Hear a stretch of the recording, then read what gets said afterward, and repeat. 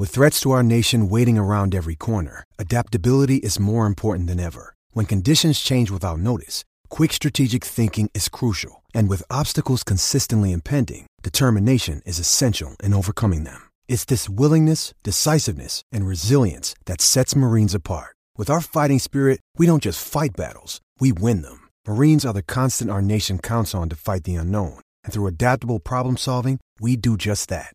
Learn more at marines.com. Welcome to the Tinderbox, episode 11. We are the podcast for Matchsticks and Gasoline, the Calgary Flames website for SB Nation. Tonight we are doing another team takeover. We are talking with Taylor from Defending Big D, the Dallas Stars website for SB Nation, ahead of the Calgary Flames and Dallas Stars game this week. Taylor, thank you so much for taking a few moments to join us tonight. Absolutely. Thanks for having me. No problem. So let's hop right in. Dallas, looking at their record, 8-8-2. Look, that's average. That's not bad. But when you think about where Dallas has come from at the start of the season, 8-8-2 has to be not so bad, seeing you guys started 1-7-1. Absolutely. I think that when you look at how well they've been able to climb out of that massive deficit and just kind of get themselves back to even, I mean, all credit to the team for that. But I think Jason Dickinson kind of put it perfectly the other night after a game, and he said, okay, now we're back to 500, but the work's not done. We got to keep climbing. We got to keep going and try to get ourselves to the top. And I think it'll be interesting to see if they can continue a pace of 7-1-1, I think, in their last 9. So it'll be interesting for sure. Yeah, to be able to come back from a start like that is pretty amazing. A lot of teams, when you get in a funk like that, that tends to carry out over the season. I mean, those are starts that get coaches fired and players traded and GMs let go. So, kudos to you guys. 7-1-1 in your last 9. Not bad at all after that terrible start. What do you think contributed to that start for Dallas? I think it was a combination of a few things. Joe Pavelski and Corey Perry were signed in the offseason, and while those are both guys that have historically done pretty well for themselves on the offensive side of the game, they also did it within one franchise, one city. And I think people kind of maybe underestimated how long it would take for them to come in, learn a new system, and get comfortable enough to actually start contributing meaningfully. So you had that, and then you had the coaching staff, who I think they kind of looked at how they had to play down the stretch of the season last year to get into the playoffs. They really buttoned up defensively and tried to take advantage of those people when they made mistakes, not necessarily lighting the world on fire offensively, but really locking it down defensively. And then I think they kind of maybe took it a little too far. And I think head coach Jim Montgomery in his second year here actually came out and said that. He said once this team finally got a break of a couple of days, he said, I think maybe we were preaching too defensive, and it kind of got into the heads a little bit. And then you have guys like Tyler Seguin and Jamie Benn who are writing career low shooting percentages. Ben Bishop and Anton Khudobin came out and kind of looked a little bit more human. And then, so you kind of had a whole ball of things kind of playing into each other. And then I think what happened to really spark that turnaround, I think they finally said, screw it, we just got to go out there and play to our identity and stop trying to play and react to the people across from us. So they started to kind of impose their will a little bit. And I think if you go back to the start of this stretch, it began in a game where they actually were down 3-0 to the Minnesota Wild. And when you talk about a 1-7-1 stretch as the type that gets coaches fired, I'm pretty confident that had Dallas not won that game that night on a six goal comeback, I do believe that somebody's head would have rolled that night. So I think that they started to kind of open up a little bit more offensively. They've been doing actually quite well in that regard. A lot fewer 2-1 games, and they're losing when they do lose here recently. They're at least losing in a fun way. Fair enough. I mean, you talked about team identity. I always looked at Dallas and Calgary games, which were, from the Flames' perspective, brutal. They were 2-1, 1-0. We got lucky if you got a 3-2 type game. Just Dallas, just playing a very slow, physical game, holding the Flames up in the neutral zone. And I always pictured that as Dallas's identity, as a team that's, you're not going to run and gun with Dallas. And if you don't score early, they're a team that shuts you down because they do play so well defensively. I mean, your defense, you guys are allowing the third best, best worst, I forgot how you want to term it, but you're only allowing 2.4 goals a game, which is great. That's third best in the NHL. However, offensively, you guys are a little bit down towards the bottom there. You guys are 29th in the league at 2.39 goals per game. So defensively, still solid team, but it sounds like the offense may be coming around as well.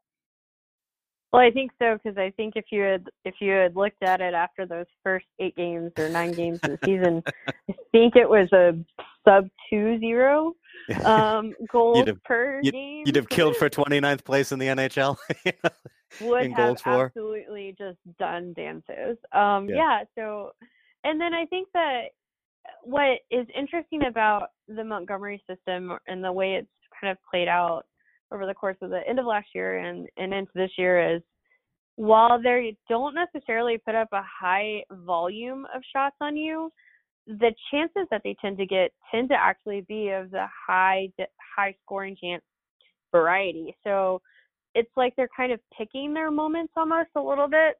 And so, of course, when you look at a lot of the advanced statistics, and I think they're coming along and you're starting to see things get a little bit more refined and kind of taking out some of the noise, so to speak, those point shots that are never going to get through unless you're John Klingberg occasionally. They just, like, they're not going to ever light it up in that way. They're never going to be a high event team, I don't think. But at the same time, I would say over the last 8 or so games, while maybe the numbers don't bear it out, it sure feels like they've put up more. Well, when you talk about, picking your spots and taking quality shots over quantity, I think the Flames could probably take a page from that book, as Calgary loves to shoot from the point and miss by about 7 feet. So maybe if they took a little bit of that Dallas, let's be a little picky about where we shoot from and not just try to put it on net to put it on net. Maybe Calgary would be better off. I don't know. So it sounds like the ship is starting to get righted in Dallas. But when you talk about Dallas and Calgary, for a long time, Calgary couldn't win in Dallas, and Calgary has still struggled with Dallas in Calgary. You guys have won 7 out of the last 10 trips to the Saddle Dome. What is it about the Flames that Dallas likes? Seems like it's easy pickings for them. I don't know. I think maybe part of it might be that Calgary kind of feels a little bit like Dallas in the sense of, or Texas in general, I guess I should say, because if you ask me, I feel like Calgary is more the Houston of Canada.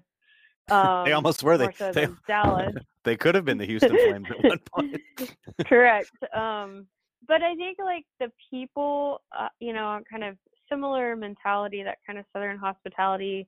And while that seems kind of silly to say, I mean, if you kind of feel like you're at home almost, even though you're on the road, because the people are kind of similar and similar values and, mannerisms and things like that. I mean, I went to Calgary, I went to the Saddle Dome back in 2011, maybe. Mm-hmm. It's been a little bit, but it's been a few years. But it was my first ever hockey road trip, and we did Edmonton, Calgary, Vancouver, and Calgary to this day is still the one when people ask me which was your favorite, I say Calgary. It's not because the arena is cool. It's not because, it's the best barn in the NHL. It's because I met some of the coolest people.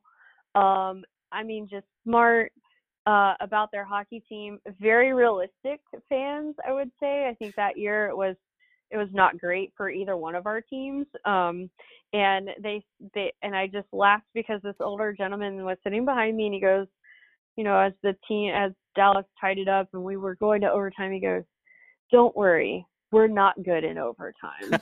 and then I was like, well, we're not that great either. And then we get ready for the shootout, and he goes, "And we're even worse in the shootout." And sure enough, we ended up winning, and it kind of it always makes me chuckle when I think about that. But then also to go in wearing an opposing jersey, I had people. The usher at the Saddle Dome was probably the nicest person I've ever met that has worked for a sports team. He was like, okay, put your stuff down. Don't worry about your coats. Like, I got you. And he said, you're going to go around here and you're going to talk to this person and they're going to get you your beer. And then you're going to go to the left here and you're going to go upstairs. You're going to go to this bar and you're going to order this beer.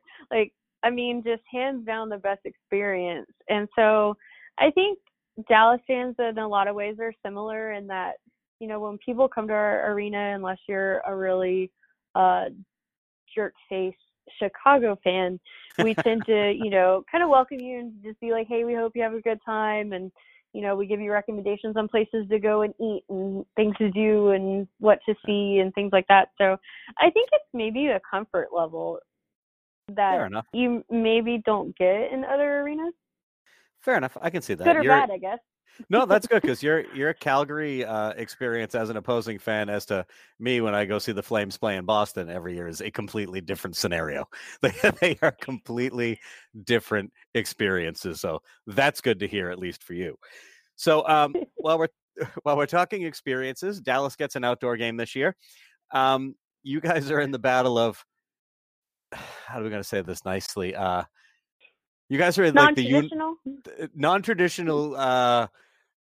Who has the better of the worst two uniforms for an outdoor game? And we voted at Matchsticks, and you guys definitely have the better of the two uniforms because we've all agreed Nashville has never put together a good uniform ever. What are the thoughts about Dallas's look for the Winter Classic?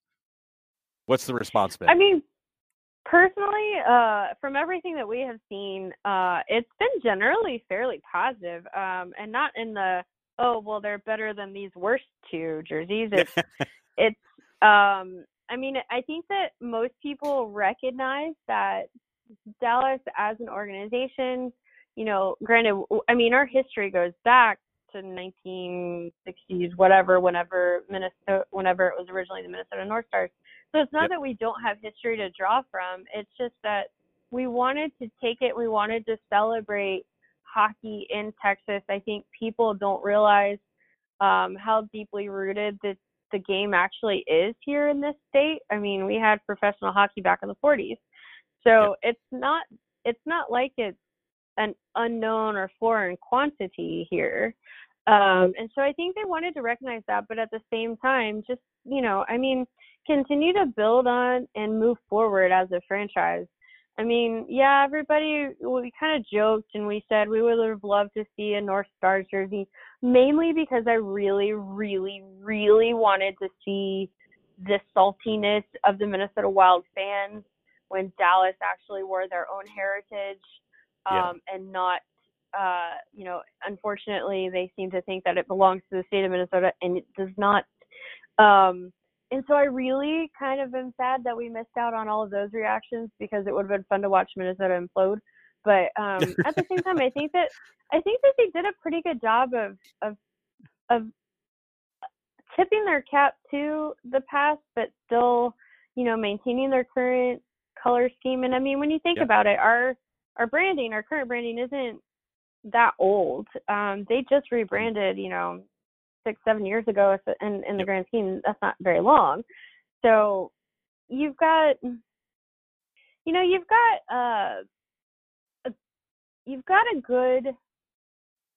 a good look, and I think that also when you look at the Winter Classic as a whole and the veracity of the fans in terms of ticket spot and in terms of jersey sold, you know, I think that people have been underestimating Texas for a very long time when it comes to hockey, and I get it, and I understand why, but, you know, I think it's also kind of mean to, like, just demean everything that hockey fans down here do, and how they support their team, and I think that this has been an opportunity not just for the Dallas Stars to go on the national stage and across the league and say, you know, we're here and we can do this, and we're successful, et cetera, but also for the fans to stand up and say, you know, basically screw you guys. We're here. Like, we do exist. Thanks for coming. You know, and I think the fact that we've set records in terms of the Winter Classic, that the NHL's come out and said, you know, I mean, we sold 86,000 seats to the Cotton Bowl, and I don't think that anybody thought that Dallas was ever going to sell that many. But it's not just Dallas, it's also Nashville. I think that both fan bases are kind of looking at this and going, hey, you know, let's celebrate the fact that you've got two very successful franchises and what they've been able to build in their respective cities. And, you know, yeah, we're taking it outdoors. And to be honest with you, today was colder here in Dallas than it was in Calgary. So, you know, I think people kind of forget that Dallas can get cold too. So let's take it outside. And yeah, we didn't grow up playing it that way because it's unbelievably hot here during the summers and, you know, pretty mild during the winters. But at the same time, like, what does it matter? I guess this is always my question of why do you care? No, and I think it's great because I think, you know, what people would sometimes think as, I'm using the air quotes, non-traditional hockey markets, you know, places like Tampa, you know, Tampa's been successful. San Jose, LA, Vegas has taken off like gangbusters. You know, Dallas, you guys did very well when you guys got, you know, when Minnesota moved down there. So it's not like Dallas all of us like some tiny little it's also not a small media market in the States either, you know. So it's, I think it, you know, so I think it's people, I think once they step back a little bit and look at it and be like, look, hockey is here to stay in some places where 20 years ago you might have been like, all right, this will last a couple of years and then it will, you know, fail and move on. But I think, you know, you guys have done great, you know. And when they put out the stuff like the uniforms, I was like, dude, I love the khaki gloves and the khaki short type look. I think it's fantastic. You didn't do the Constellation, is it the Brahma Bull from the Mootaroos? The Mooter, yes. The Mootaroos is the most terrible jersey that Dallas has ever made. It is awful. I will hear no arguments otherwise. And yes, it looks like an actual female anatomy part. And that, to me, just proves that NHL teams need more women in their front offices when they're making these decisions, because we would have stood up and gone, no, you're not doing that. Yes. I will never, ever be able to get that image out of my mind now. So I owe you one. You for can't. That. Once you see it, I'm not even looking at it right now, and it's burned in right now. I can totally picture it. I'm like, it's anatomy from 6th grade. Fantastic. This is awesome. So yeah, no, I think it's great. You know, that was definitely that's a dark time in NHL fashion for sure. So now that we've gotten that all out of the way, just anything we haven't covered that Flames fans might want to know about the Stars as Calgary finally gets back to play this week. Oh man, things you don't know about Dallas that you might want to know. I mean, I guess currently I would say that Dallas is kind of they're in the midst of a lot of injuries actually, right at this moment. John Klingberg is out for 2 to 4 weeks after suffering a lower body injury against the Colorado Avalanche last week. And then Roope Hintz is, I mean, you guys are going to actually kind of miss out on some of our young, fast, speedy guys. And, you know, I'm going to actually, this brings me to a point I meant to bring up earlier. You kind of talked about how Dallas has this identity and you don't want to run and gun with them, but I would actually argue that they have different lines that can actually wear you down in different ways. When Hintz was in the lineup, you had Hintz and Gurianov, who are fast and speedy and can get behind you quicker than you know how to, like, before you can turn around. And then when they paired that with Joe Pavelski's hockey IQ and his ability to make plays, I mean, that team was just on fire, or that line was on fire. But then you have a line like Faksa, Cogliano, and Como who can come out and just absolutely grind you into the ground, you know, and really apply that heavy forecheck and really, you know, really make you have to work for it to get it out of your own zone. And then that kind of leaves guys tired, and then they can bring on that next wave of speediness or that skill with Sagan. Even though I know Sagan and Ben are struggling right now, I mean, they're still really good, and you still have to factor them in. And I think what people don't realize is Dallas has finally found a second line. Unfortunately, the injuries just keep on coming. But, you know, a lot of them are kind of short term, so hopefully the next time that we guys meet up with you on the schedule, you'll be able to see Dallas at full force. Oh, yeah, that'll be great. Calgary loves turn the puck over. Can't wait. So, well, Taylor, thank you for taking a couple minutes. Well, you're going to have a rough night tomorrow night, or Wednesday night, I guess, when Dallas is pretty relentless on the puck. So if you turn it over, they're gonna take it and they're gonna turn it up ice on you. So hopefully they limit that. Yeah, Johnny Hockey's been struggling a little bit with turnovers, and TJ Brody is a turnover machine. So this. So anyway, but Johnny Hockey likes to score against Dallas, so maybe this is exactly what he needs, right? He could use a little. He could use a little giddy up to get his game back on track. So Taylor, thank you so much for coming on and talking a little bit about the Dallas Stars before the Flames and Stars this week. Yeah, thank you for having me. Anytime. You guys can find Taylor and all of your Dallas Stars information on Twitter at DefendingBigD or at their website, www.defendingbigd.com. They are, once again, the Dallas Stars coverage for SB Nation. You have been listening to The Tinderbox. We are the Matchsticks and Gasoline podcast for the Calgary Flames, part of SB Nation.